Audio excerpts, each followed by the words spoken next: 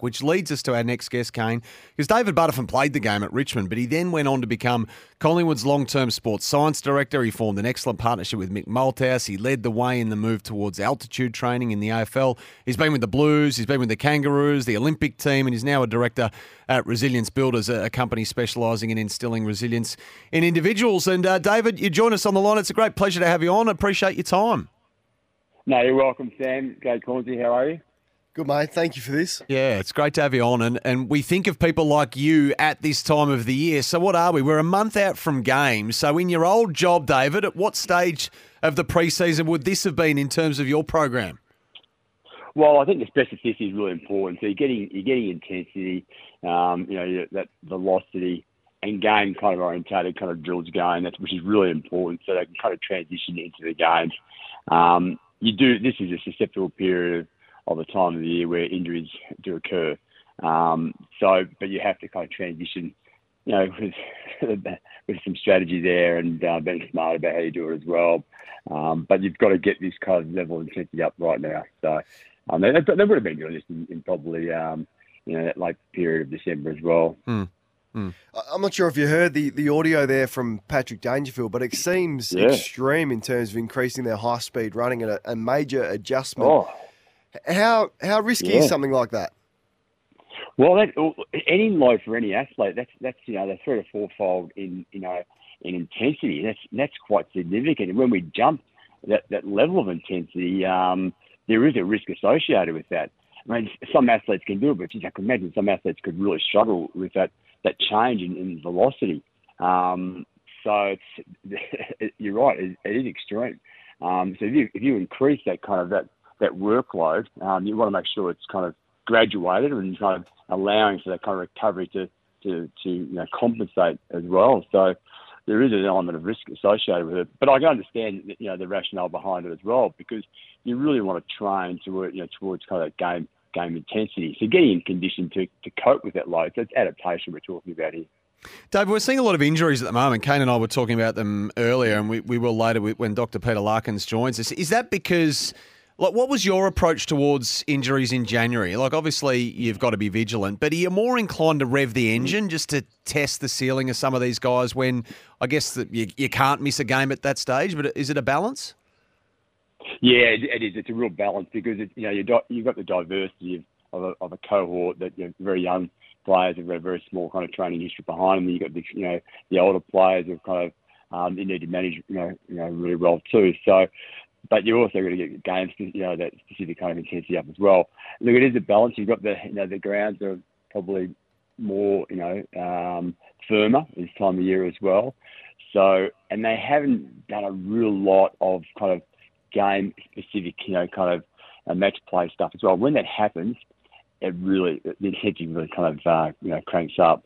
So there is that vulnerability in this period of the year. So you are likely to get some injuries.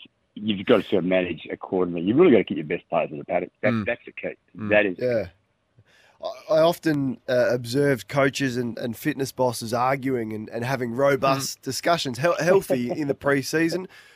What is that toing and froing like? I mean, the coaches want extra time out there. They probably want more time with football stuff. You probably want more time with conditioning. But give us an insight into the things that you would argue about with Mick Malthouse or a coach. Well, I think it's really healthy to have that kind of collaborative discussion. That's what leads to innovation. And basically, they've got to work their craft, and they're footballers. So there's only so much running you can do, but you've got to try to blend it in with the footy specifics as well. So you've got to have that discussion, but you've got to get the best out of them from a physiological point of view, and then from a technical point of view as well, and from a tactical point of view. So it's very, very holistic. If you don't do that, then you're not really building the capacity into your players. Look, you're going to have that discussion, and it's healthy. Conflict is inevitable. It is inevitable. You've got to have that, but that's what leads and that's what drives high performing teams. It's just not one way. Sports ones you can pull back in. You've got to compromise. And when that happens, you start to really kind of develop a really good kind of methodology in designing it and delivering a program. David, how thankful were you that I think for the bulk or maybe even all of your career in this line of work, you didn't have a soft cap to contend with? Well, that's really interesting. It's kind of there towards the latter part there was a soft cap when I was at Carlton. Right. I think it does stifle innovation. I think in a way it's like saying to a car manufacturer, "Hey, a minute, hey Toyota, just bring your spending down, to allow Honda to kind of catch up." Yeah. Look, I think in a way we want to bring people in that can improve the well-being of our players, support the coaches. Technology, it's going to actually improve the game itself. So it's kind of, and basically it will drive performance. Yeah, I think I can understand the rationale because they're concerned about some teams kind of breaking away from the kind of sides that don't have the resources, but it does limit the ability to innovate, to improve the quality of the game. And that's what we want. The spectators want to see it, the athletes want it as well. If you provide them the right resources, that would definitely enhance the game itself. So I do think it is limiting. Mm. Hey, we see a lot of players now going outside the football program to work on medical or extra fitness, particularly in the off-season. Did you ever have an issue with that, and how did you balance players looking for experts outside?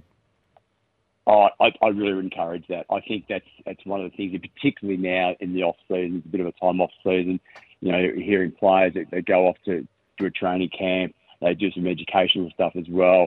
It's you're a full-time athlete, so you need that kind of that respite from the the rigors of training. But you go off somewhere else, and you may be able to cross-pollinate with other kind of high-performance athletes as well. I'd be really encouraging that. This is the difference between winning and losing it's a micro percentages, and you just need to add that into your toolkit. So it's a worth investment, I think. Seeking other ways it's going to actually benefit you from a psychological point of view, physiological point of view, whatever that may be. That's the next wave. We see it in a lot of international sports, and NFL players do it, the basketballers do it. We're seeing guys now in the NFL heading across, to other sports to just enhance their ability.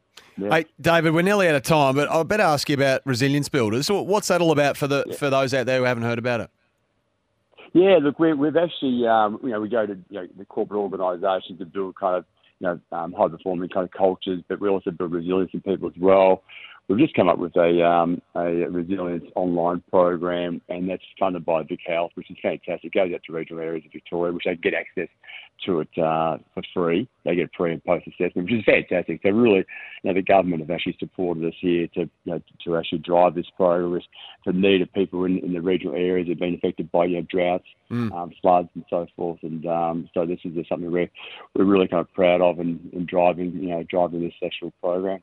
David, I could talk to you for a long time. There'd be so much to get to. I'm fascinated by the topic, and obviously you are as well. Unfortunately, we're time constrained here, but really appreciate you taking some time out of your morning to join us, mate. No, good talking to you guys, and all the best.